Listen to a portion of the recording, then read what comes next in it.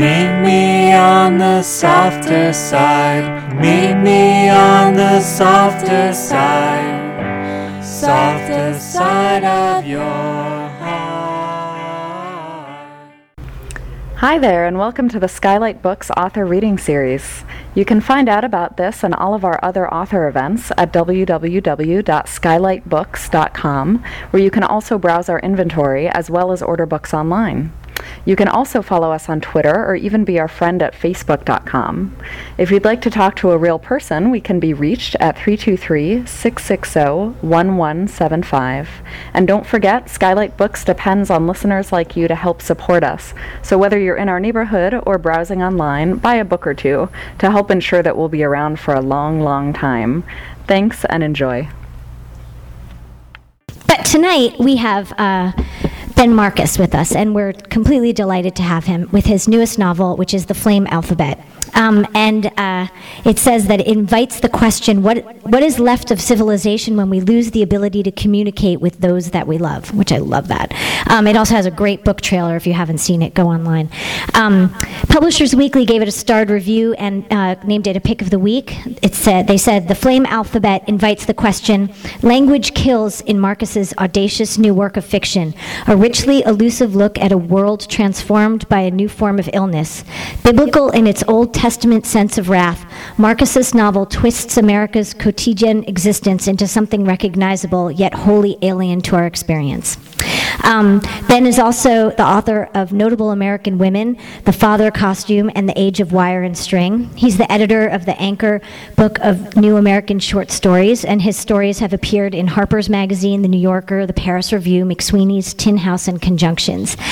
He's a recipient of the Whitting's Writers Award, a National Endowment for the Arts Fellowship in Fiction, and awards from Creative Capital Foundation and the American Academy of Arts and Letters.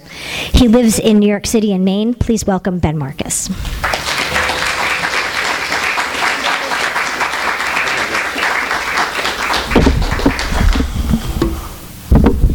Hi. Thank you so much for coming. I really appreciate it. I will read from my new book, The Flame Alphabet. It's about, in the book, the speech of children is making people sick, adults, and the narrator, Sam, and his wife, Claire, are facing a kind of dilemma about whether or not to leave their teenage daughter behind. And I'll read sort of from the late, early, middle, long part, where they're really feeling worse, and their daughter is kind of realizing that her presence, her speech is killing them, and she's starting to try to keep her distance a little bit. So I'll just read a sort of a short reading, and then I'm happy to take questions after if you have them. Also, just totally questions unrelated to the book, too. I'd really like to address those. By early December, we huddled at home, speechless. If we spoke, it was through faces gripped in early rigor mortis. Our neighborhood had gone blank, killed down by winter. It was too cold even for the remaining children to do much hunting. I don't know how else to refer to their work, but sometimes they swarmed the block, flooding houses with speech until the adults were repulsed to the woods. You'd see a neighbor with a rifle, and you'd hear that rifle go off. The trees stood bloodless, barely holding on in the wind. We sat against the window and waited, spying out at the children when they roved through. The children, they should have been called something else. Barking toxic vocals through megaphones as they held hands in the street. I hoped they wouldn't turn and see us in the window, come to the door. I hoped they wouldn't walk up the lawn and push their megaphones against the glass. And always I hoped not to see our Esther in these crowds. But too often there she was in the pack, one of the tallest, bouncing in the winter nighttime fog, breathing into her hands to keep warm. She'd finally found a group of kids to run off with. If there was an escape to engineer, we failed to do so, even while some neighbors loaded cars, smuggling from town when they'd had enough. The quarantine hadn't been declared, but in our area they weren't letting children through checkpoints except by bus. Basic containment. If you wanted to leave, you left alone. Even so, bulky rugs were thrust into trunks, items that required 2 people to carry, usually wrapped in cloth, sometimes squirming of their own accord, a child's foot poking out. A clumsy game of hide and seek, children sprawled out in cargo carriers, disguised as something else, so parents could spend a few more minutes with what ailed them. Claire retired as my test subject. He's been testing medicine antidotes on his wife, and they haven't been working because he doesn't know anything about that. She stopped appearing in the kitchen for night treatments, declined the new smoke.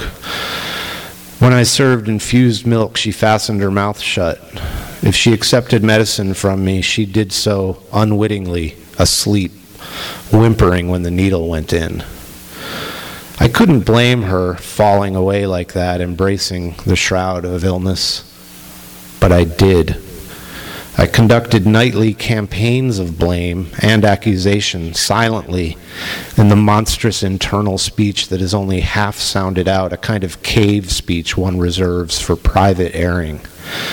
In these broadsides, Claire spun on a low podium and absorbed every accusation. If I prepared a bowl of steamed grain and left it on the table for her, salted as she liked it, pooling in the black syrup, she passed her spoon through it, held up a specimen for study, and could not, just never could, finally slide it in her mouth. For Claire, I cut cubes of meatloaf, and at best she tucked 1 or 2 in her mouth where she could suck on them until they shriveled to husks.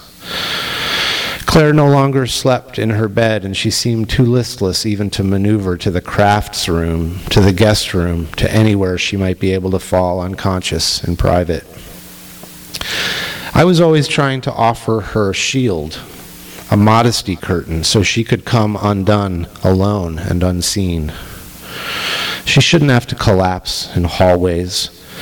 If necessary, I helped her along at least to a corner where I could erect a temporary blind. Once I found her asleep in the bathroom, one eye stuck open, leaking a speckled fluid. I crouched down and closed the eye, blotted it with my shirt.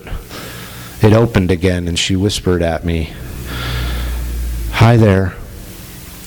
I looked down at her, and she blinked, perfectly alert. Claire must have thought she was smiling, but that was so far from a smile. With my fingers, I tried to change the feeling, to reshape her mouth. I couldn't have her looking at me like that.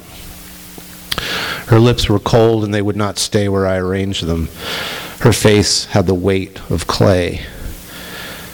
"Go back to sleep," was all I could think to say, and I draped a bath towel over her, leaving her to rest on the cold tiles.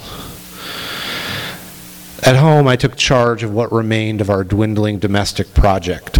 The blending of food into shakes, the cleaning of all of our gray traces. I formed a packing plan, a strategy with regard to the luggage, mapped a route to outskirt lodging. Our pajamas, robes, towels, dish rags, these I washed every day, closing myself in the laundry room where the hot engine of the machine drowned out noise and thought. Against the hum of the washer, I was, for a little while, nobody much, and this was how I preferred it. I left Esther's warm, folded clothes in her bedroom. Often they went untouched. Or later, after Esther had plowed through the house before returning to her gang, I'd find the pile toppled onto the floor, a heap of black crumbs like someone's ashes dumped over it. Claire's robe went mostly unwashed because she didn't like to take it off. And if I ever found her half asleep and staring into nowhere from her resting place, she wouldn't respond when I asked if I could do any laundry for her. She'd just smack her lips to indicate thirst. It'd be nice to have fresh clothes, right? I could clean these and have them right back to you. I tugged at her robe and she pulled away from me, threw an arm over her face. Your robe will be nice and warm out of the dryer. We could get you covered in extra blankets in the meantime. It'll be nice to be clean. You'll feel better. I spoke to Claire as if she understood me, but she only stared. I spoke to her through a stiff, heavy face that seemed fitted on my head solely to block me from speaking. I sounded like a man underwater. As our tolerance departed for the speech of children, so too did our ability to speak. Language in or out, we heard, produced or received, a problem any which way. To keep Claire hydrated, I'd have to peel back her hospital mask, prop her upright, and press the sippy cup straw through the gluey seal of her lips. I lowered the mask. I'm sorry, I'm reading the grimmest part of the book. I really apologize. I lowered the mask when she was done, and flowery welts of orange juice soaked through the fabric. When it was time to clean her, I filled a bowl with warm water, settled it over a towel at her bedside.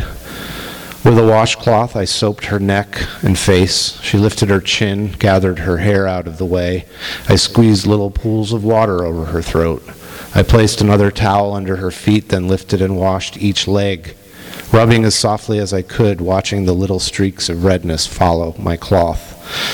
Claire's legs rose too easily in my hands, as though they'd been relieved of their bones. With the last of the water, I reached into Claire's robe and washed her stomach, the skin that once held her breasts. I peeled her from the bed so I could wash her back, pushing the washcloth under the robe, feeling each hollow between her ribs, a sponginess I did not want to explore. Then I settled her back down again, pulled up her covers, lifted the mask from her mouth so I could replace it with a clean one. She forced a smile, but a shadow had spread under her gums, a darkness inside her mouth.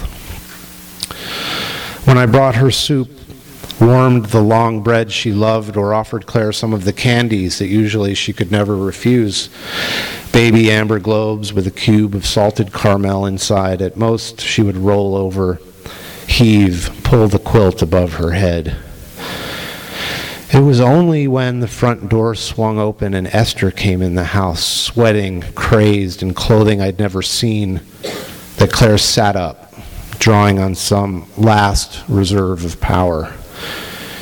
She always wanted to catch sight of Esther, to watch her from a doorway, so she followed her from room to room, keeping her distance, and Esther tolerated the stalking. You could see in her whole body the effort she made to endure this attention she loathed. Esther had changed. Her face was older, harder, filthy from her outings, but spectacularly beautiful. Of course, I must think this. I'm her father. Fathers do not easily succumb to assessments of ugliness where their children are concerned. Esther had never been a cute child, but she'd grown threateningly stunning in the last few months.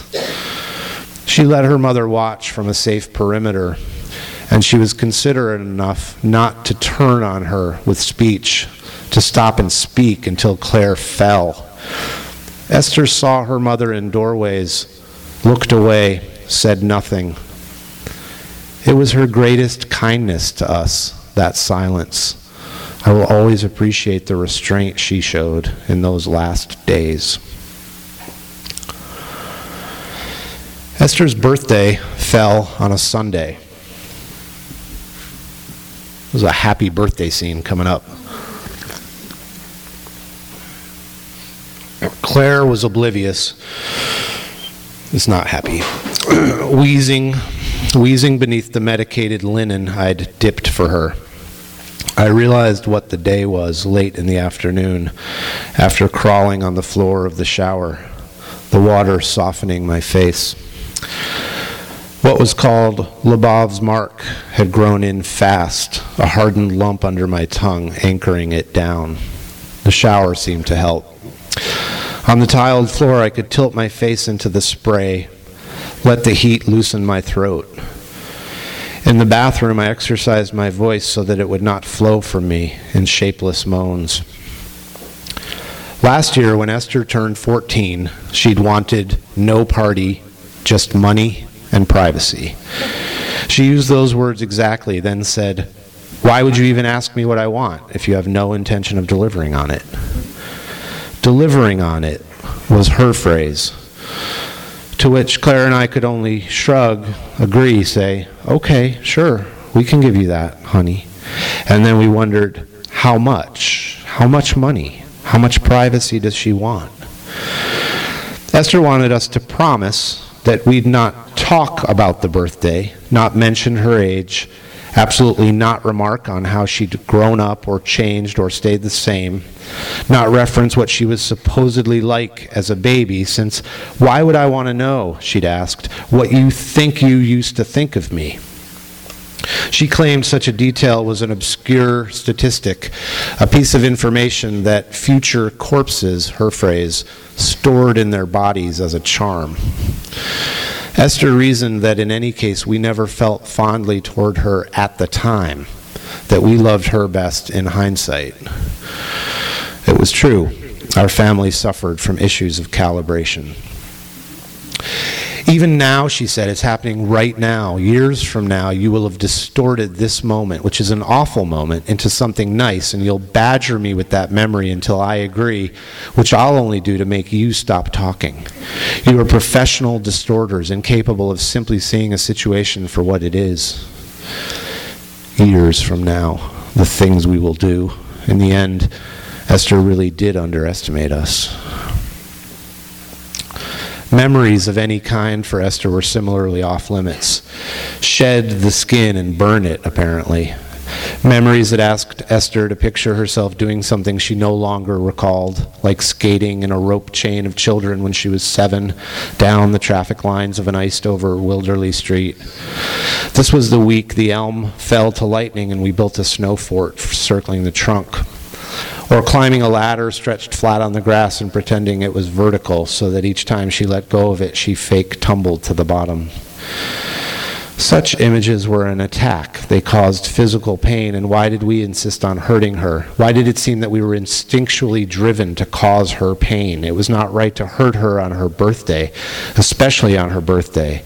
What kinds of parents were we, after all? We'd grown so accustomed to hiding our feelings around Esther that it seemed easier to just not have those feelings in the first place. You people and your memories, she'd said, through a sneer. Esther requested that her birthday not serve as an occasion for us to pretend that we were closer than we really were, since why should that random date, a date based on the most flawed and sentimental calendar, make us suddenly tell lies about how we really felt? "Sweetie," I countered. "See, like that," she said. "There's a lie right there. You think that a generic endearment will somehow show how you feel toward me, talk me out of how I actually feel. One word is going to do that, a word used for pets. How many people use that exact word to hide what they feel? It's like you're throwing up on me, actually. I feel like you just threw up on me."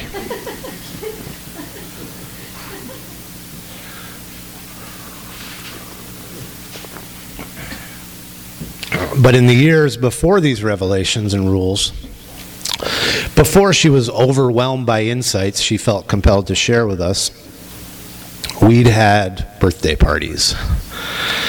We staved off tantrums and avalanches of greed, accommodated in our home the children who seemed to function, if barely, as Esther's friends. Along with these preteen colleagues, we welcomed skulking parents who would invariably let one of their babies had not been invited, but there they were, there they always were, go off on a shelf-clearing campaign. Then a parent would quietly retreat without the baby to the off-limits master bathroom and take a toilet-wrecking shit that could never be flushed, only to emerge with the blissful look of someone whose own home is not being destroyed at this very moment, stepping half apologetically, but really with relief, with genuinely visible relief and perhaps even a kind of lurid joy. This party is really fun, over dumped cupcakes, grinding them further into the rug we should have pulled up before the party but did not. Because in the end, we always failed to imagine how savage these people could become. "There you are," the parent would scold the baby as if it was the baby who had disappeared. The baby would crawl over, try to stand, hold up its arms in supplication to be carried, then topple over. Depending on the baby, it would either sob, laugh, or be gorgeously oblivious to all mortal proceedings. One of those three behavioral paths. "Come smell the shit I took," the parents never said.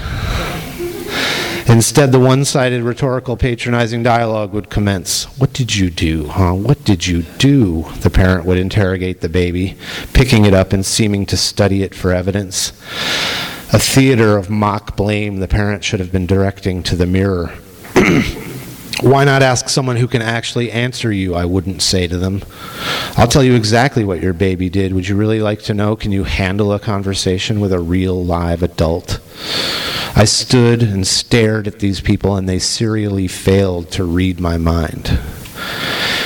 Instead, they would be locked in some kind of airborne, mouth-tickling activity with the baby, holding it aloft and, to all appearances, trying to eat it.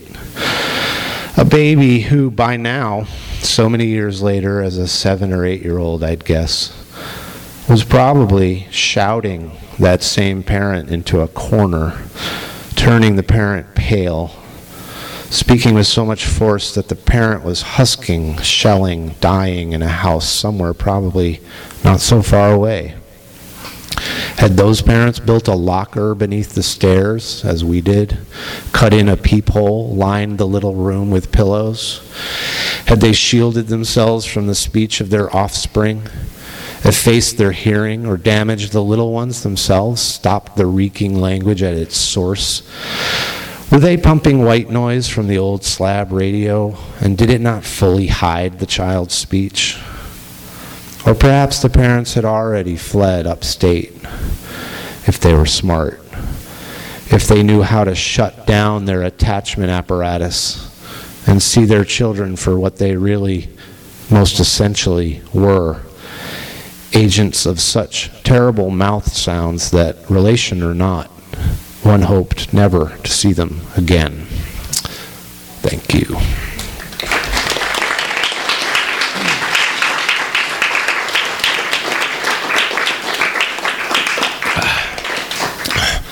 Thank you for listening. Appreciate it. I'm happy to answer any questions if you have them. Stand here all night. Or we don't have to do that. Yeah? What gives you the idea that noise would be What gave me the idea? Well, I guess I was thinking of language as very potent already. Something, even in this family, before anything bad happens, they're using speech to destroy each other. So it seemed like a way to make things worse, more dramatic, to literalize that. To think, okay, well, in a maybe even normal family, when we talk to each other, we can completely ruin each other. We can say a few things if we're close to somebody that will maybe, change them forever, hurt them forever. And it's just, little speech sounds. So I think I wanted just to turn up the volume on it and see what would happen. Well, what if that was literally true? It is already true in some figurative sense, and some families keep it all in. Some families don't talk this way to each other. Maybe just think it. Some don't even think it, maybe. So I think I was taking something I was already observing and feeling and wondering what would happen if it was stronger. Yes? Sometimes I have kids who call me you, or undoculous. Relating to this, not only the content of the words themselves, and I was intrigued when I almost on the same topic, saw the synopsis. Yeah. As to what it was about. And I've only read the first 5 pages since I came in, and the characters were struggling with medical equipment to treat some unknown at this point. Yeah, yeah. And I hope you didn't get a spoiler tonight. I wrote on the beach. Oh. People struggling with the inevitability of radioactive poison after The world is ending, and they're in like Australia, and it hasn't ended there yet. Australia's still okay. There's a few people that haven't been affected. Yeah, yeah, And they were dealing in a way that I'm completely unknown how to deal with this onslaught at this time. some were hoarding and trying to hide, and some are praying, right? There's different responses. Right. And in that particular story, you could tell when it was. It was in the future. Yeah. It was, you didn't question it. It was in the future. Nice wind-up. Time, Yes, the time frame was there sometime in the future after the nuclear holocaust. got it. But from what you've read in this, we were intentionally staying away from a place in time or a location. It seems vague as to... Yeah, you're right, and I suppose it's mostly intentional. Somehow fixing it in time and calling it the future, I just found I lost interest. It seemed to take some kind of charge out of it. It also has a lot of real place names and a couple invented ones, and it's not clear. It's sort of set somewhere outside of Rochester, but at one point my editor brought a map out and it was like, so where are they?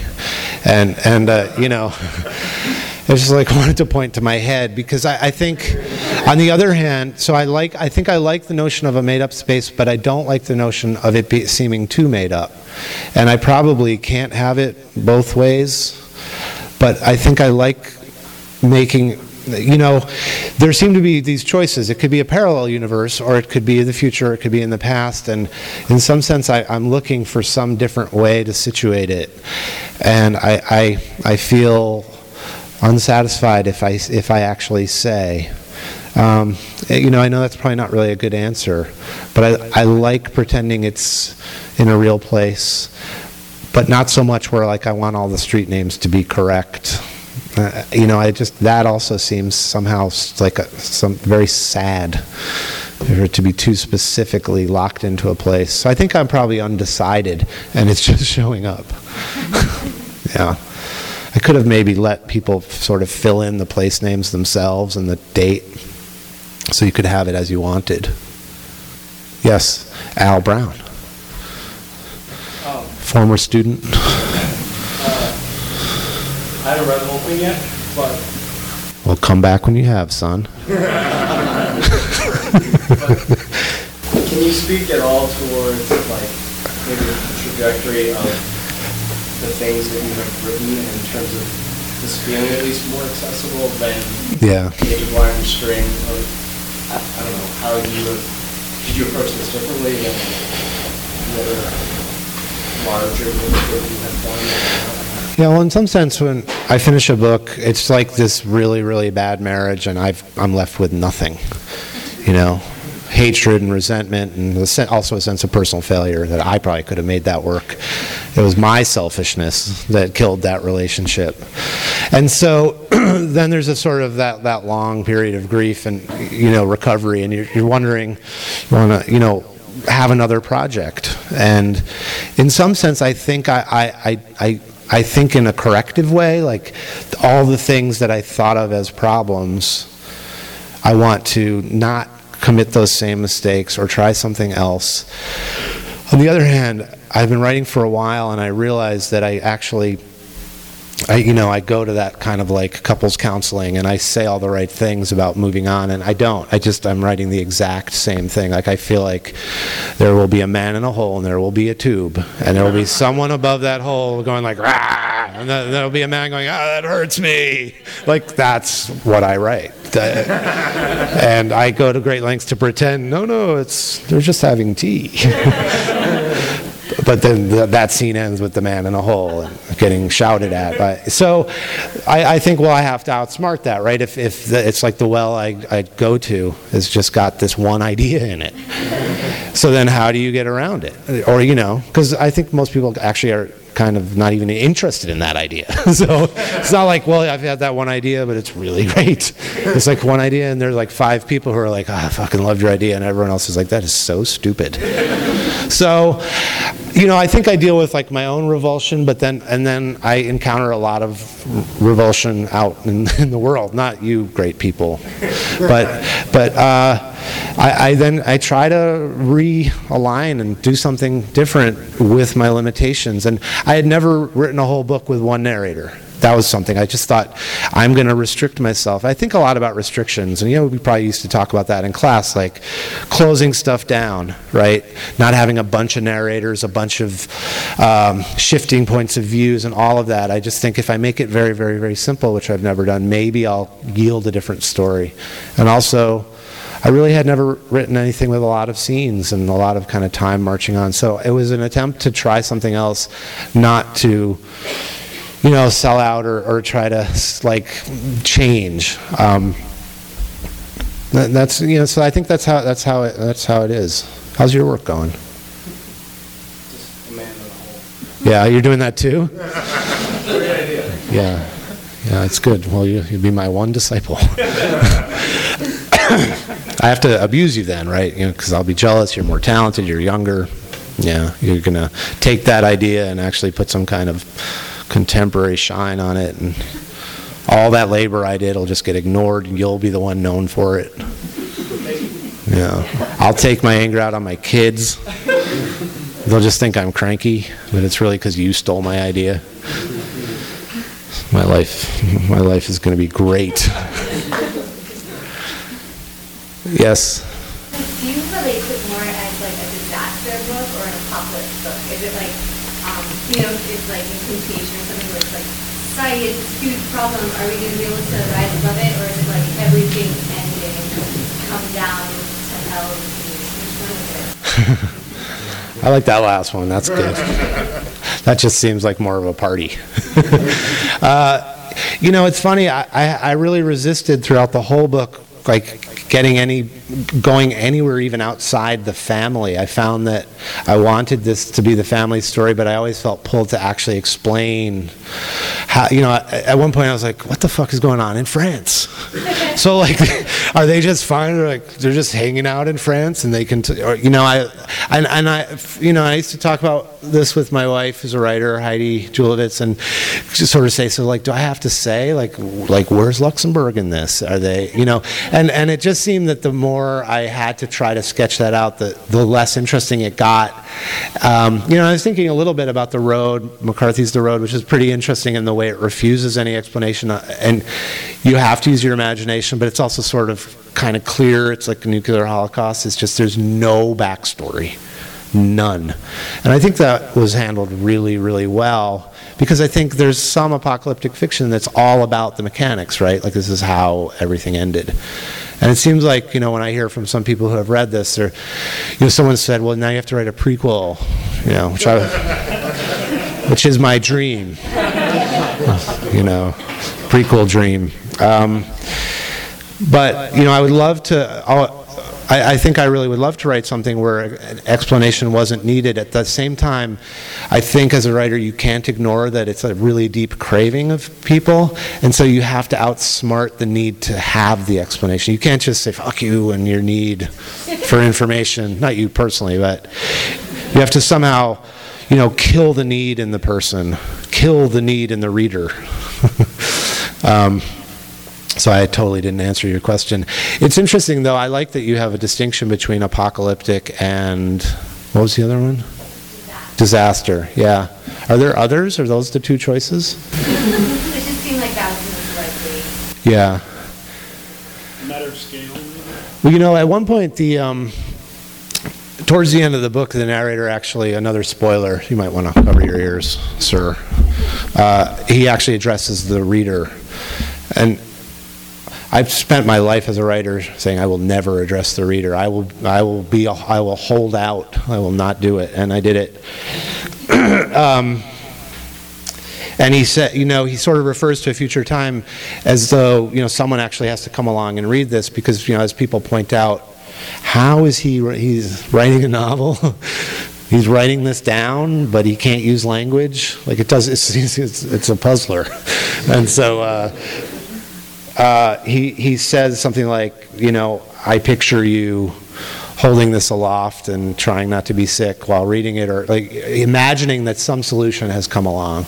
And there is actually a solution that does come up for this language toxicity, but it's really not a particularly good one. It's got some moral issues. It sort of comes at the cost of like some solutions do. So he's thinking ahead to a possible future where there's some kind of recovery. But I think the book probably makes it seem sort of like there's a low probability. Anyway, yeah. If you don't mind, I wanted to possibly change the subject slightly by thanking you for writing an essay years ago where you trashed Jonathan Franzen for dissing William. Who? Thank you. Yes, go ahead. As an avid reader of Thomas Pynchon and a sometime reader of William Gaddis, I had this terrible suspicion about Jonathan Franzen, and I felt very vindicated by your essay that you wrote about how he was kind of going out of his way to criticize his peers after he had been psychologically traumatized by Oprah, apparently. That's what I got out of it anyway. And I was just hoping that you might want to talk about that a little bit or comment on that. I think you should. It's one of my favorite things. I'll sell you 5 minutes of my podium time because I want to try to break even on this trip. Is it all done with now? You've forgotten all about it? No. I will make a distinction. I was not talking about his fiction in that essay. And I wrote a much longer essay that got edited by Harper's. They were very interested in, the essay had, it had an attack mode, but it also had like a self-grooming mode. It had an informational mode. I did a lot of research about what happens in the brain when we read. There's also a pretty fascinating thing called the Lexile Index that rates the supposed difficulty of a lot of books in order to determine the grade level for books. And so I put in a lot of texts, and I talked a lot about that. And I was interested in why some of the books I love, when I showed them to other people, they just would look like a foreign language. People were like, this fucking sucks. It's awful. And I would think, oh no, it's like the best thing I've ever seen in my life. And so I wrote about a lot of things, but they, and I don't want to just blame Harper's, but it was their fault. They were interested really in the attack mode, that all the self-grooming was taken out. And I don't know if you've ever read an essay that's all self-grooming, but can you even picture it? So you'll never get to see that. I don't even know what that means. I know. No, see, it would have blown your mind. Like a new way to write an essay. So he had made a series of critical statements about sort of the harm that was being caused by difficult fiction and how it sent the wrong message about literature to people. He's talking about like the people who read one book a year don't want to be told that Ulysses is a great book because then they might read Ulysses and get the idea that all literature is like that. And so I felt that he was in a very good position with his fan base to have. There would be no reason he would feel threatened if I came out and really disagreed with his positions. And wasn't that the criticism that was originally labeled kind of at him as well? So it was almost like this weird. Well, his own sort of trajectory as a writer was hard to ignore in that way. It's almost like a Stockholm syndrome on his part is what it felt like. You really should write an essay then about this. So many things are compared to the Stockholm syndrome now. It's easy. Right? Like you guys in the audience, it's like the Stockholm syndrome. But even for me, it's like the Stockholm syndrome too. You got to feel like the original people who started the Stockholm syndrome, like do they get royalties? I don't think about it a lot. I found that as an essay writer, I wrote too personally for people. It seemed to really not, even the people I think I wanted to seem like I was defending, they seemed unhappy. they seemed like, I hadn't described so-called experimental writing properly. And so I just felt that I didn't really want to play. I didn't really care. I thought I was fairly naive about what it would be to write that essay, and I didn't think I could even hurt him, because it seemed like he's a megalithic figure who shouldn't feel threatened if that's what he believes, and we happen to disagree. So I don't know. I did kind of go into my hole after that. I just thought, I didn't calibrate the essay in a way that seemed to actually cause more conversation, which is all I really wanted to do. It did here. And did it? Now there's one person who was vindicated because of it. I have heard of you, sir. Okay, well, thanks. I appreciate it. Okay, one more question. Yes? You have an interesting way of refreshing basic words, and even mouth sounds of speech. Yeah.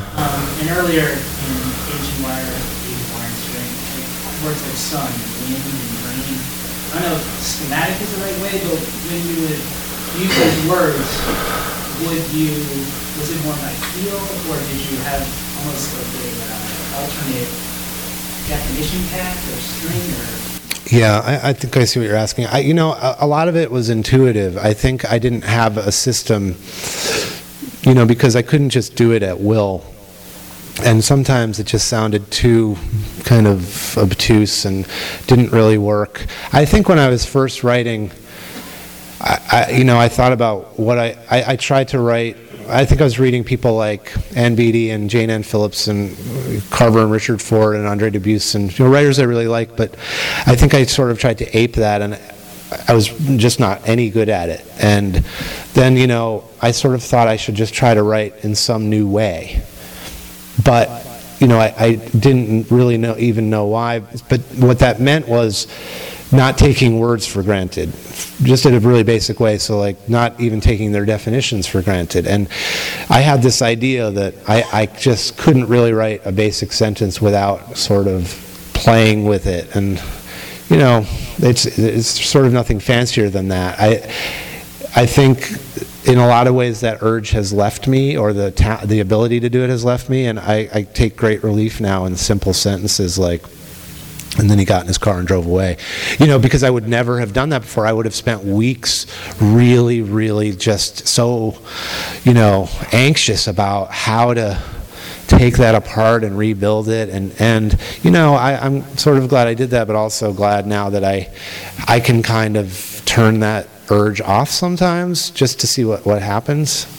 So I'm not sure, I felt like it sort of had me stuck after a while. What a sad note to end on. If there's one more, there might not be. Yeah. Perky. All right. But in terms of dating, being married to Heidi, what's that relationship like? We still date too.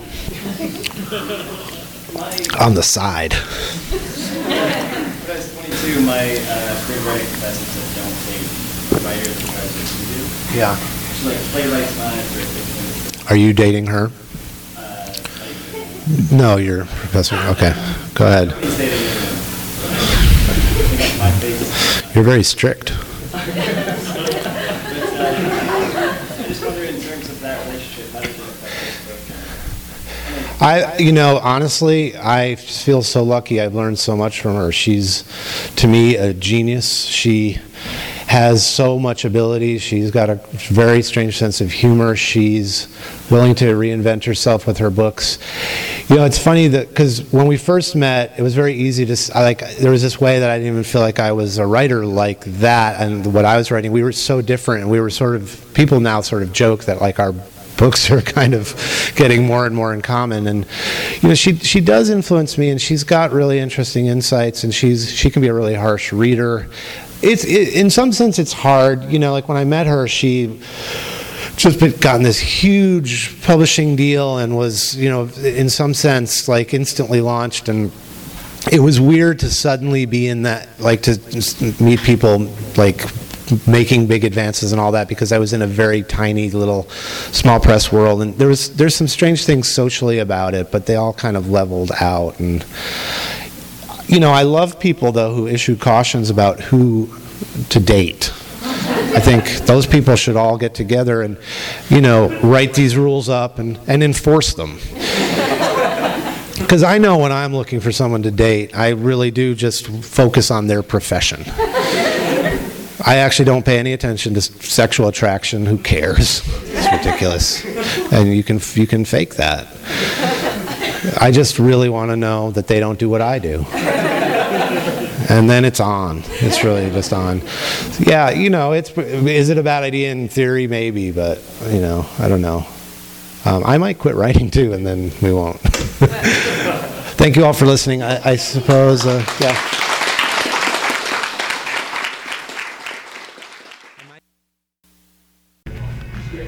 You have been listening to the Skylight Books author reading series. Don't forget that you can check out this and all of our other great podcasts at www.skylightbooks.com. Today's music was provided by Fragile Gang. You can check them out at MySpace, Facebook, and the iTunes Music Store. Thanks for stopping by, and we hope to see you soon.